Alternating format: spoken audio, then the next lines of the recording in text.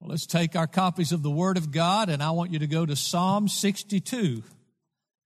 I don't know, it was 2 or 3 weeks ago when my wife was reading this psalm, and so she sent it out to all the family to be an exhortation and an encouragement. And as I really, this time that I've had away from the pulpit, I haven't been away from overseeing some things as I tried to stay on top of the COVID issue in the church family, even though I was not preaching. But nevertheless, I didn't allow myself to dive into hard study. I wanted just to have a little break from that. I just want to do some light study. As you may have heard it expressed before, pastors have to have seasons when they take off their work boots and just put on their slippers when they open the Word of God.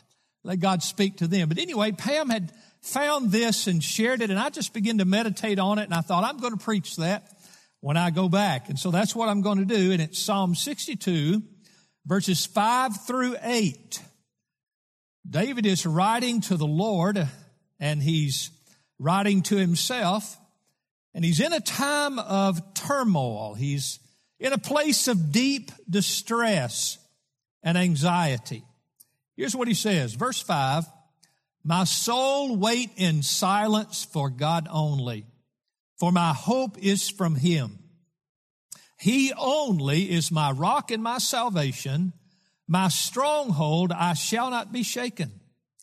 On God, my salvation and my glory rest. The rock of my strength, my refuge is in God. Trust in Him at all times, O people. Pour your heart out before Him. God is a refuge for us." I've entitled the unpacking of this text, "Resting on the Rock." He uses that metaphor for his Lord twice in this text. So I thought since he emphasizes it significantly, we ought to emphasize it in our exposition of it. And he begins in verse 5 with that simple phrase, "My soul." Now here he's speaking directly to himself. "My soul wait in silence for God only." So here David is talking to himself. Let's go further than that. Here David is preaching truth to himself. You know what that is? That's biblical counseling. Did you know that you are your primary biblical counselor? Your small group leader is not. Your elder is not. Your preaching pastor is not. You are the primary biblical counselor in your life. And so there are times, now listen to me, there are times when the circumstances around us divert our attention and we begin to think on things that are not true. And we have to preach to ourselves and get our thinking back in line with the truth. Well, that's what David is doing here. This treacherous season, this devastating setting he finds himself in has caused him to grow in fear and anxiety and lose his focus on what is true. So he preaches truth to himself. So he says, "My soul wait in silence for God only." Now the idea of waiting here is the idea of resting, and that's the word I would like to use for a moment. David is telling us that he himself needs to rest in God in his present circumstances. Brothers and sisters, if we do not continually reset our rest in Him, we will soon wander from Him and wander from His rest. By the way, are you listening this morning? Say amen if you're listening. When you come to church on Sunday, you know what it is? It's Reset Sunday. Amen. You're resetting your rest. You're resetting your focus. You're resetting your faith where it ought to be. Because Fox News and all the rest of that stuff has gotten you off center during the week. And so every Sunday is Reset Sunday. We have to do that.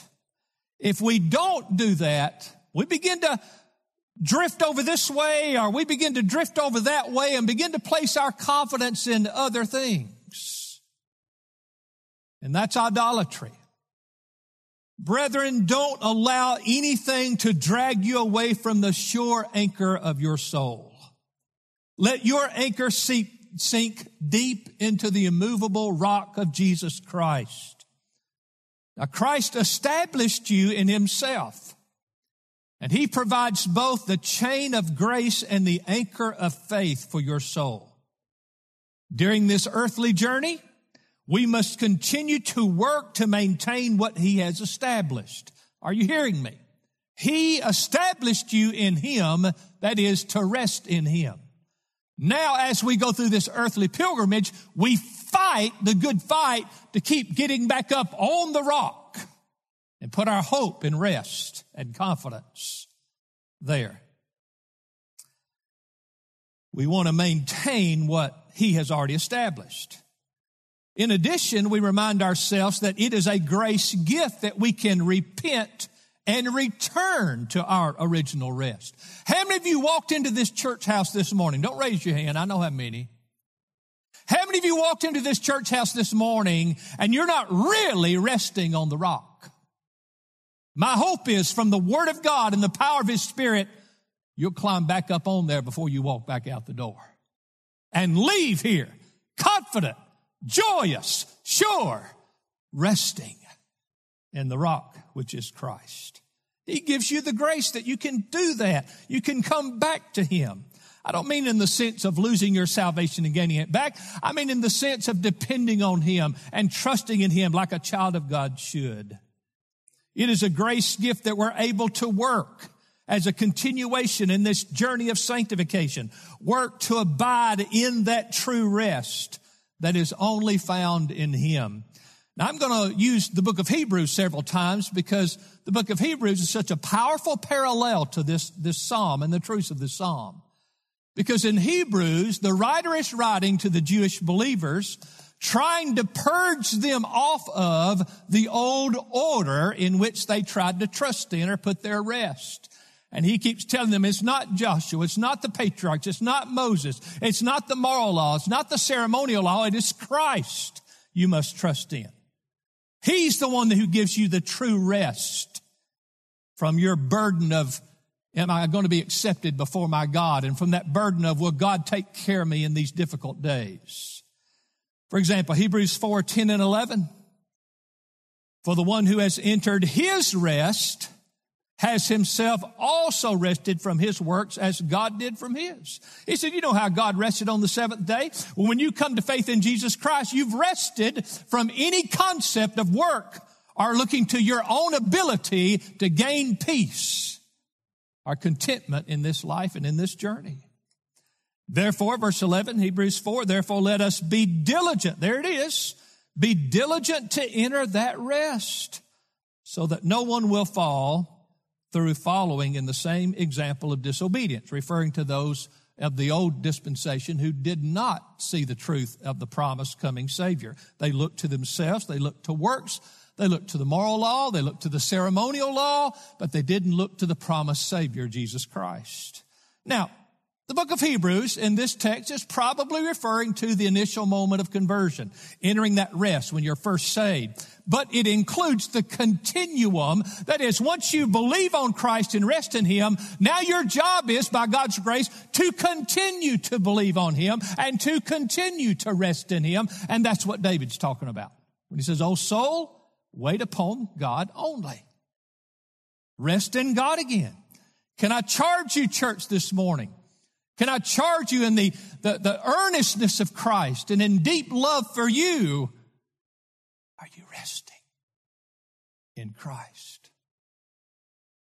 Pastor, what's going to happen here? And Pastor, what's going to happen there? And what's this group going to do? And what's this virus going to do? I don't know. But I can rest on the rock in the middle of it. You see, this is a rest that is fit for us. It is a rest that is designed for His children, His church. It's a rest for those whom He calls His called ones or His chosen ones. Others who don't believe on Christ, they do not find rest in Him. His rest is not fit for them. They do not have the proper connectors to connect to Him and His rest. It is the new birth that fits us to Him, so that we do not find rest unless we are drawn near to Him. Listen to this. One sure mark that you're redeemed one is that you are always restless when you are not resting in Him. You drift away from Christ, you know what you'll find? This thing starts bothering you more. This event starts troubling you more. This issue over here starts giving you anxiety and despair. And what's God telling you? He's telling you belong to me. You're never going to find contentment in that stuff. You're going to find contentment in me alone now that you're mine. So you have to reset your rest back on Christ. Now again, the primary emphasis of our text is not the initial point of conversion, but it certainly includes that, because if you've never entered the saving rest, you cannot enjoy the sustaining rest of God. Hebrews 3:11 and 12 reminds us that we're not to have an evil, unbelieving heart, because he said those with an evil, unbelieving heart, listen to this, God says, I swore in my wrath, they shall not enter my rest. Unbelief equals no rest. So we remind ourselves that you either enter his rest now or you will enter his wrath later. No neutral ground in there. Now, saving rest is that moment of surrender to Christ when we put all hope in Christ. Now listen, we put all hope in Christ and rest there. It's not I put all my hope in Christ plus. No, it's not plus. Your justification is that you put all your rest in Christ. And you stay right there. Now for the Jews, again, thinking back over to the New Testament book of Hebrews, they're being written to purge them off of resting in Moses and the law and the things of the old order, and to only put their rest in Christ. On one occasion, he talks about how Moses was not their rest. And that's what they were prone to do. And that is a metaphor for us who try to put our rest in everything in the world and everything around us. We put our rest in our husband. We put our rest in our job. We put our rest in our income. We put our rest in our grandchildren. We put our rest in the scientists and the doctors. Thank God for all of those. But that's not where we should put our confidence. That's not where we should rest. These Hebrews who were putting their rest in Moses, that was like sleeping on a bed of sharp rocks with a blanket of briars and bramble as your covering.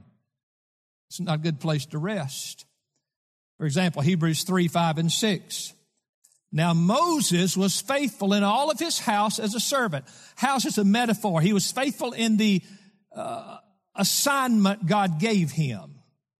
What was this assignment? To do a certain thing for a testimony of those things which were to be spoken later. That's Christ. Moses gave his law, and Moses established his truth to all point to Christ. And Moses and everything Moses taught and stood for is, if you will, exhausted, finished in Jesus Christ. We bring all of our sin, therefore, and all of our shortcomings, not to Christ, not to the law, not to Moses and not to the law, but to Christ, and we rest there. Jesus said, Matthew 11:28, come unto me all who are weary and heavy laden, and I'll give you rest. If I give you God's moral law this morning, by the way, it's true and right, and I'll say, you put your confidence there, you know what you're going to find? You're going to be focusing on that law, striving to fulfill that law, and you're going to be weary and heavy laden. And Jesus said, well, that's good, because when you get weary and heavy laden, maybe you'll look to me and you'll find the real rest for your souls. Christ has granted us divine rest, and we should rely upon it. Now, I'll tell you again this morning for the 10,000th time, the majority of those in our age, and really in any age, who consider themselves Christians are not, because they've not entered his rest. They're working to please God. They're working to obtain a blessing. They're doing this sacrament or that sacrament, or this religious ritual or that religious ritual, this ethical renovation of their life or that ethical renovation of their life, trying to please God. And they're not resting in him. That's why Jesus said in Matthew 11:29 and 30, take my yoke upon you and learn from me, for I am gentle and humble in heart, and you will find rest for your souls. For my yoke is easy and my burden is light. Now he continues in verse 5. He says in the second phrase there, for my hope is from him. My hope is from him. Now the King James uses the word expectation. Actually, it could be either word, but I like that concept of hope being our expectation. I hope in, I'm expecting certain things if I hope in something. How many of us today have our expectations inside out? How many of us today have our expectations upside down? We expect that there's something we can do. There's something we can perform. There's some work. Again, some ritual, some religious exercise. But when you now listen to me, when you put your hope or your expectation in anything other than Christ, you're actually putting your expectation in you, not in God. Now, I'm thankful for our scientists and for our medical professionals. By the way, we owe a deep gratitude for our medical community. We owe a deep gratitude, and we ought to pray for these dear folks who've been overwhelmed in some ways. Now, they tell me they're getting a handle on it now, but it's been tough. It's been tough. And we're thankful to God for them, but our hope is not them. Our hope is not science. Do I need to even tell you that our hope is not Joe Biden? And our hope was not Donald Trump. Our hope is not a conservative Supreme Court. Now, I voted for all those things, and it was right, I think, to do those things, but that's not my hope. I'm not looking to them expecting my salvation, expecting a cure for the problems of my life. Our hope is in him. You know, it's the humanist and the secularist and the materialist. We have a group in our country today who are rank materialist. They don't believe in any external objective truth or authority. Everything is just what we have down here, and the end of life is just stuff in this world, and that's where godless socialism and Marxism comes from. But we're not like the materialist, and we're not like the secularist. We don't hope in man. We hope in God. Someone says, well, Pastor, I tried to serve the Lord. I tried to be faithful, but I failed. Well, can I ask you something? What did you expect? Did you expect you could do it? Did you expect you could perform it? The psalmist said, remember, our expectation is in God. My expectation, now listen to me, my expectation is that Christ will succeed where I fail. Christ was faithful where I'm unfaithful. Christ is righteous and I'm unrighteous. My expectation is in him, not in me. True salvation is the execution, that is the putting to death of all expectations from anything or anyone other than Jesus Christ. And the psalmist said, I had to get my heart back there. This morning, are you anxiety-ridden? Are you troubled? Are you losing sleep because you're looking at stuff out there? Then preach to yourself like David and get your expectations at rest again on the metaphor David uses, on the rock. That's a great place to rest. Y'all better amen me a little bit this morning. I'm going to get upset with you. This is too good just to sit there and look at me like a calf at a new gate. It's good stuff. Good stuff for the child of God in a weary land. I'm not going to get mad at you. Might hurt my feelings a little bit, but won't get mad at you.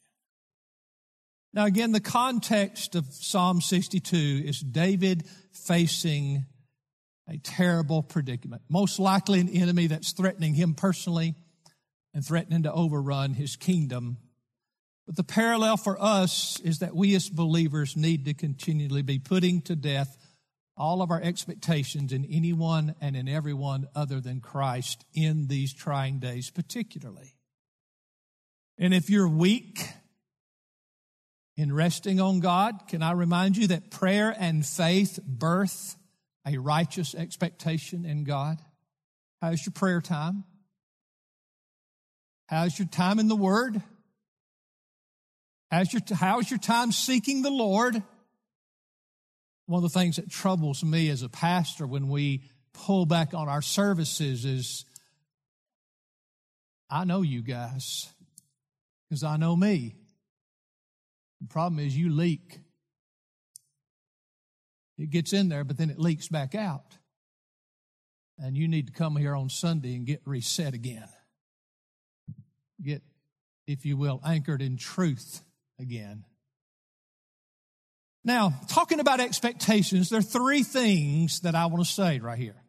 We'll pop these up on the screen. Three things that I want you to remember. Number one, and David in effect is saying this to himself, we can rest or trust in the substance of what's to come.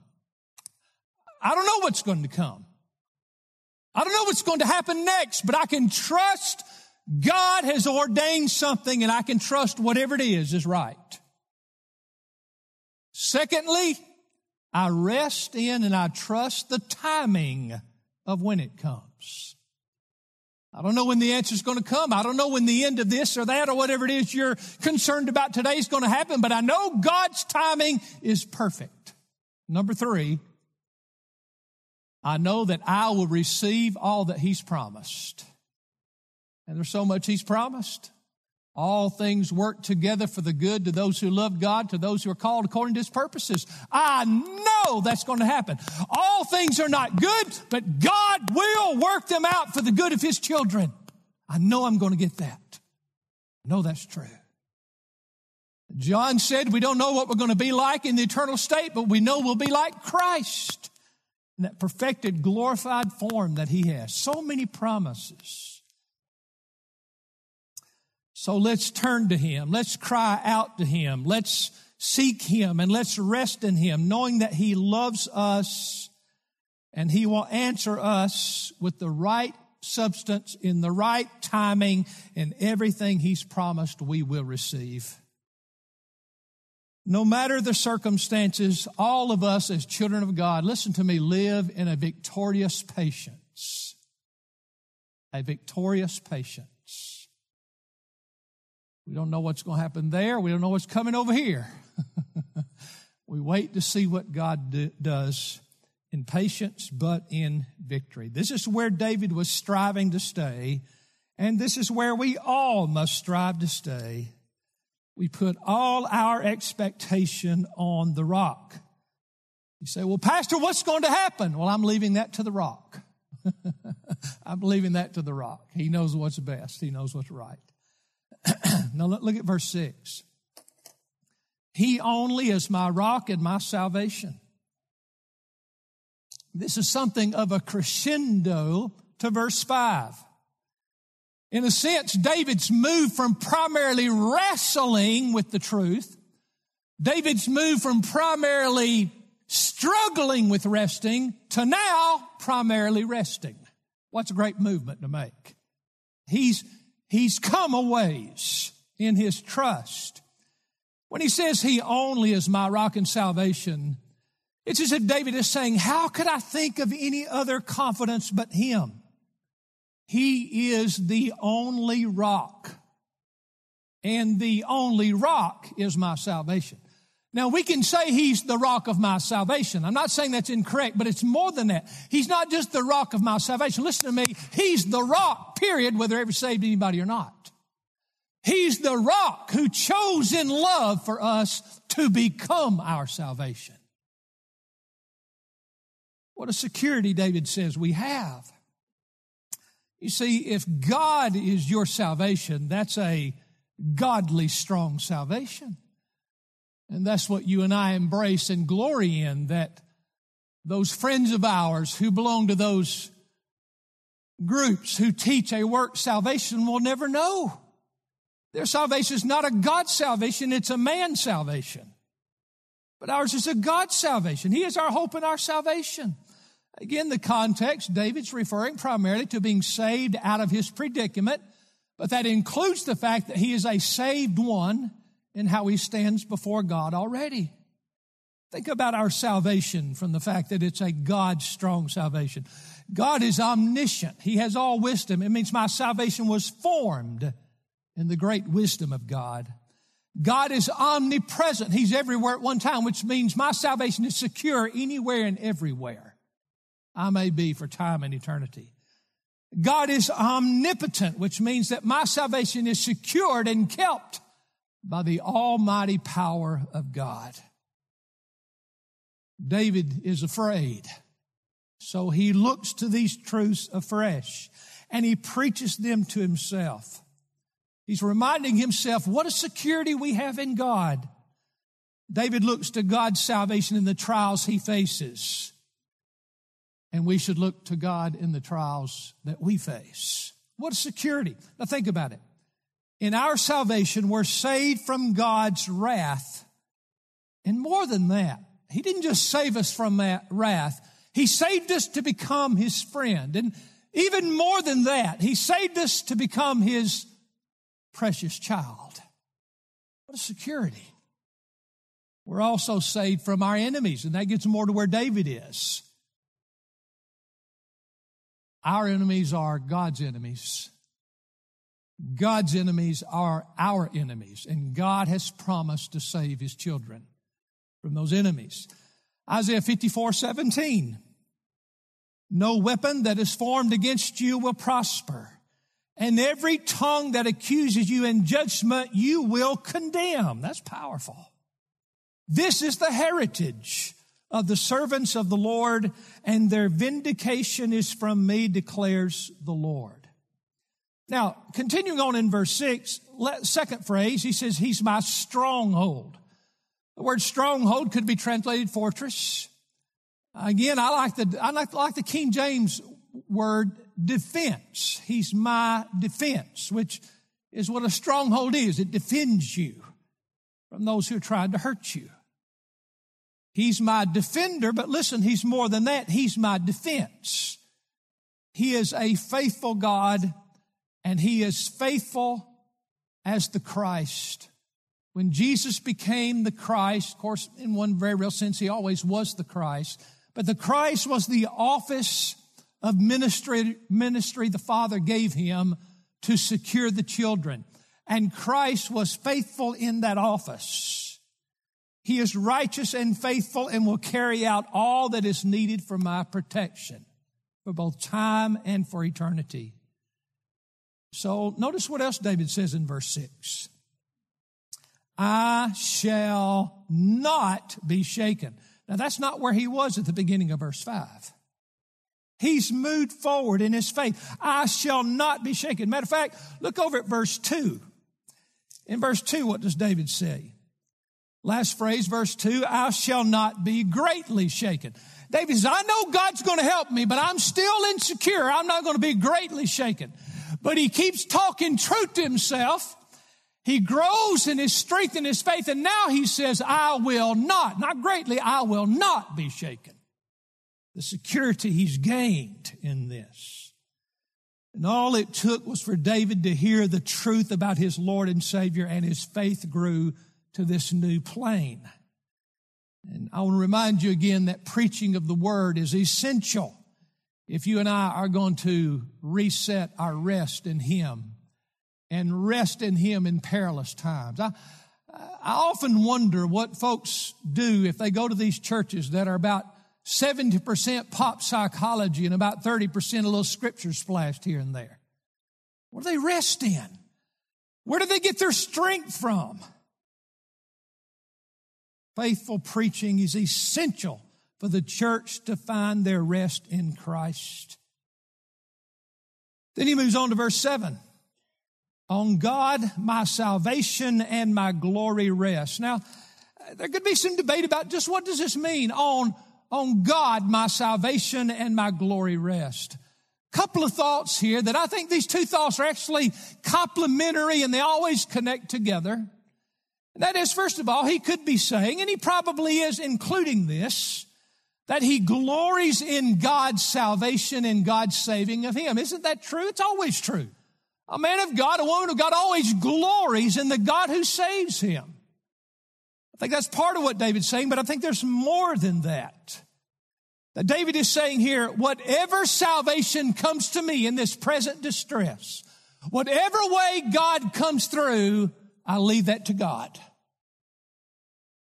Didn't Jesus model that perfectly for us? when Jesus on 2 occasions implored the Heavenly Father and in effect says, is there another way other than the cross? And then quickly Christ aligns himself with his Father's will. Because in the Gospel of John, after he says, in effect, is there any other way but the cross? Then he says, but that's what I came down here for. I'm back in line with whatever your will is. That's what I want to line up with. David is saying, my salvation rests in whatever God thinks is best. Is that where you're resting today? I don't know about you, but the presidential election didn't turn out the way I wanted it to turn out. And I'll be honest. Can I just be honest this morning? I had a little Trump fatigue.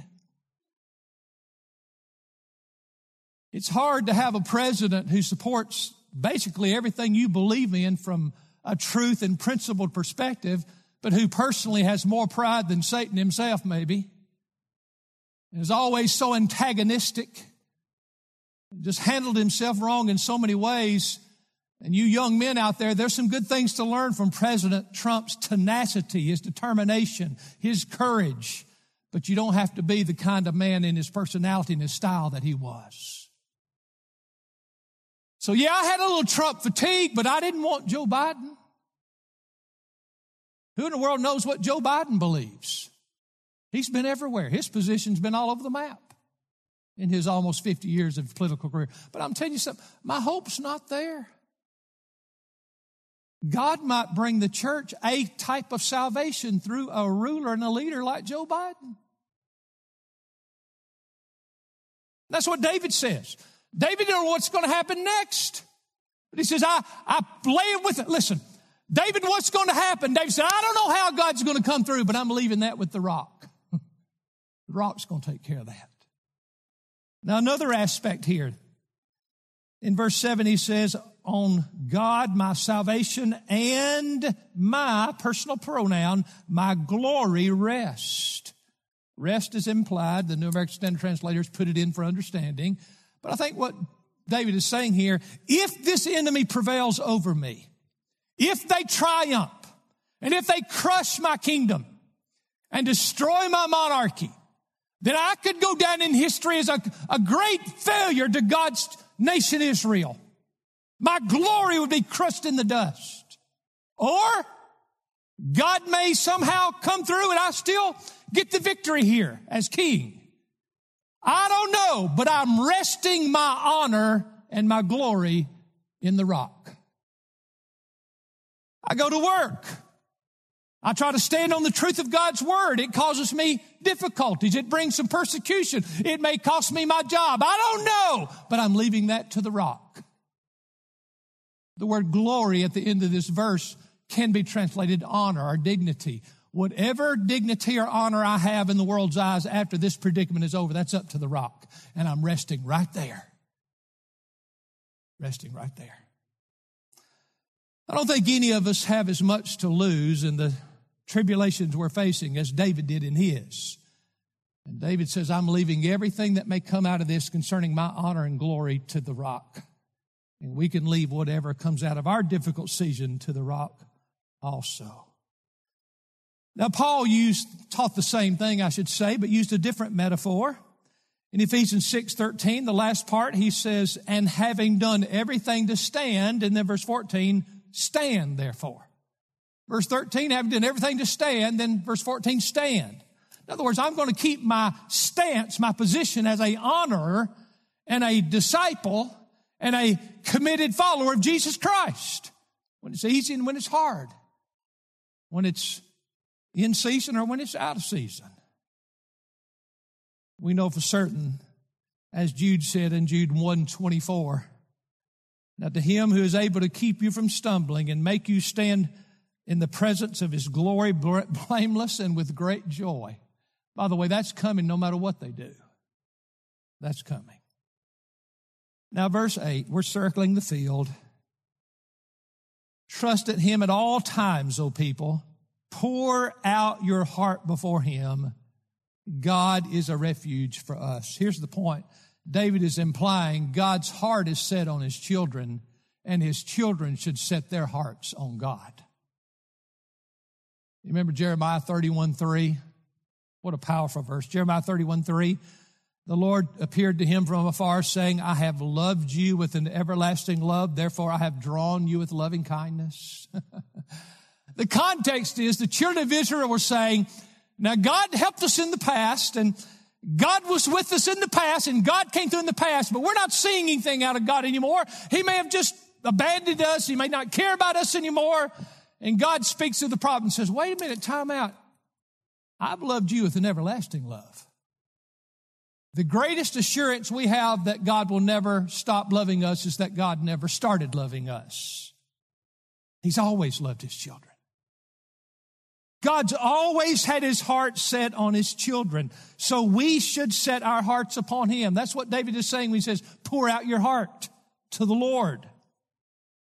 You may think that when you're troubled and when you have anxieties and when you're discouraged and when you're fearful and you start praying and you start crying out to God that somehow God's disappointed. No, you're pouring your heart out to him. You're on the right track. You just need to keep pouring enough truth in there until you start, listen to me, until your emotions catch up with the truth of who you are in Christ. Ladies, are you listening to you, Pastor? Your emotions are not Lord, Jesus is Lord. And sometimes, like David, we have to talk to our feelings, say, hush, feelings, believe what God says is true, and you quit believing what you think is true. Am I the only one that has to do that? Am I the only one that struggles with that? Doesn't it encourage you that old great King David struggled the same place, but he worked his way toward resting on the rock? He says in here, trust in him at all times, the good and the bad. Verse 8. So this is what the psalmist was learning to do, and we could say past tense, learn to do, and this is what we must learn to do. I want you to note the personal pronouns in this section. Look at it again. Look at verse 5. My soul wait in silence for God only, for my hope is from him. Verse 6, he only is my rock and my salvation, my stronghold. I shall not be shaken. Verse 7, on God my salvation and my glory rest. He is the rock of my strength and my refuge is in God. Then he goes to the plural pronoun to include all the children of God. Pour your heart before him, for God is a refuge for us. That's 12 personal pronouns, 10 personal pronouns and 2 plural pronouns.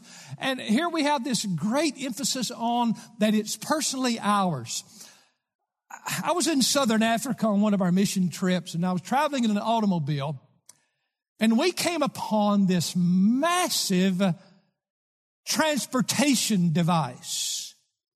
It was this unbelievable, just can't describe to you how large and how long the machine was that was being brought down that rural, rugged highway through Southern Africa, because there is nothing but a rural, rugged highway through Southern Africa, north to south.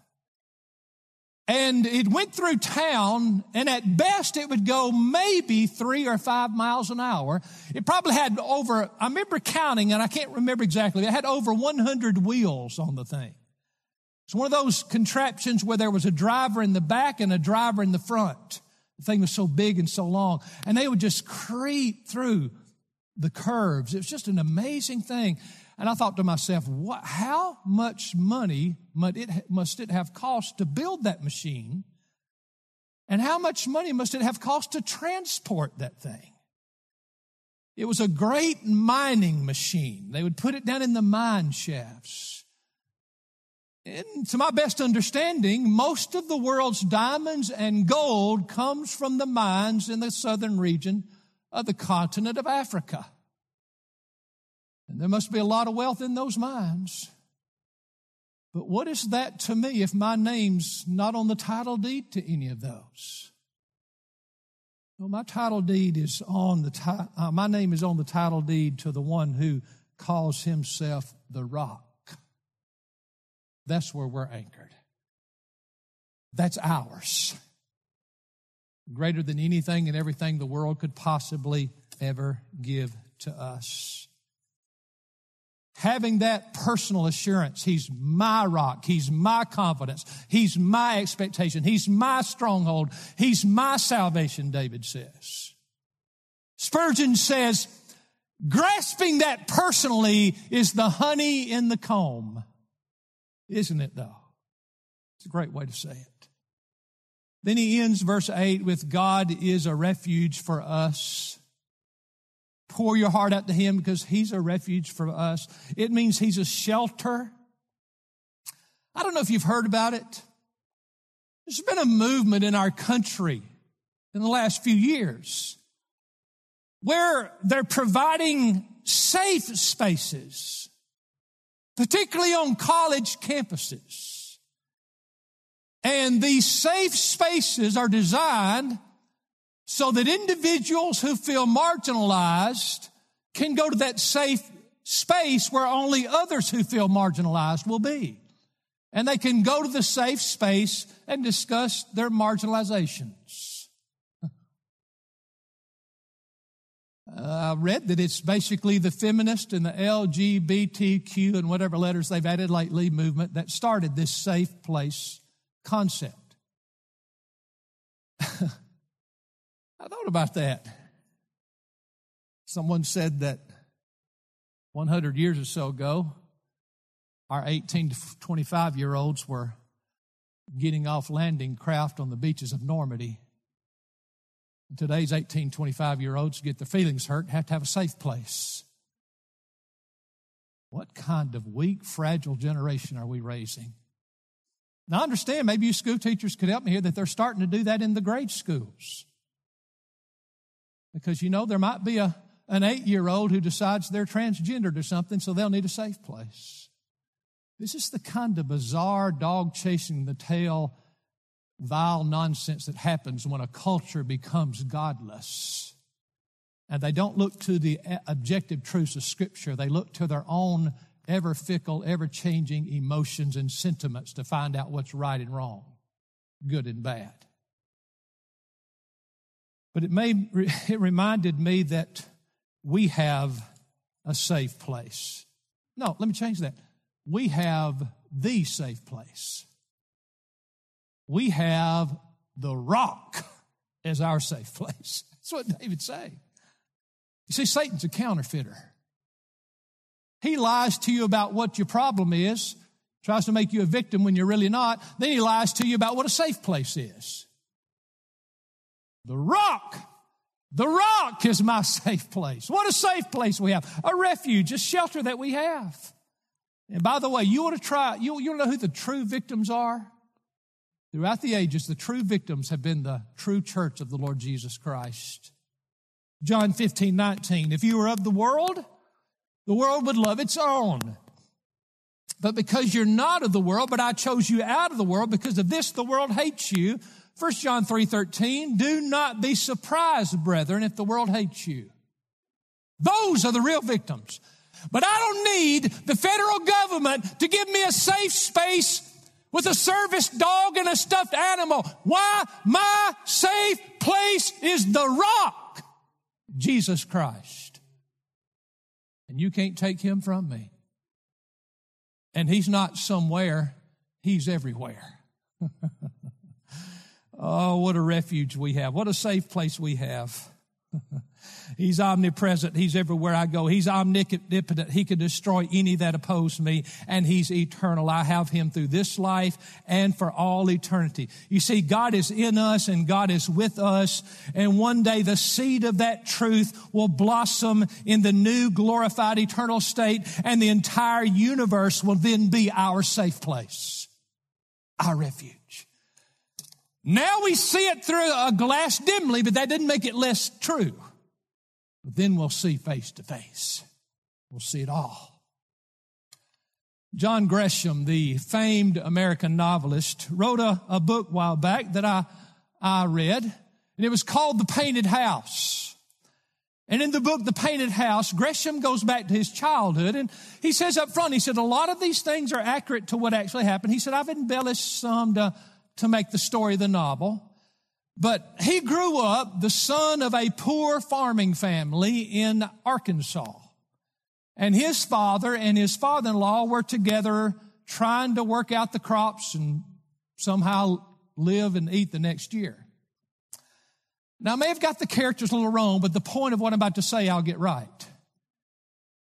I do know for sure that he says in the book that on one occasion his father and his grandfather were standing in the edge of the crop field, and the sun was about to go down, and they were just staring out across there, not saying anything. And John Gresham, the little boy, looks at his mom and says, "Mom, what are they doing?" She said, "They're trying to find something to worry about."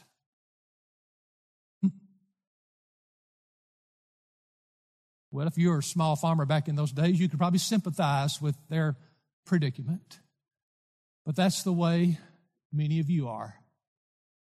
You almost get up in the morning trying to find something to worry about. But those two men in that novel were standing on tilled soil, loose soil. That's good for crops, but it's not a good place to stand if a storm comes. We don't stand on tilled soil. We don't stand on shifting sand.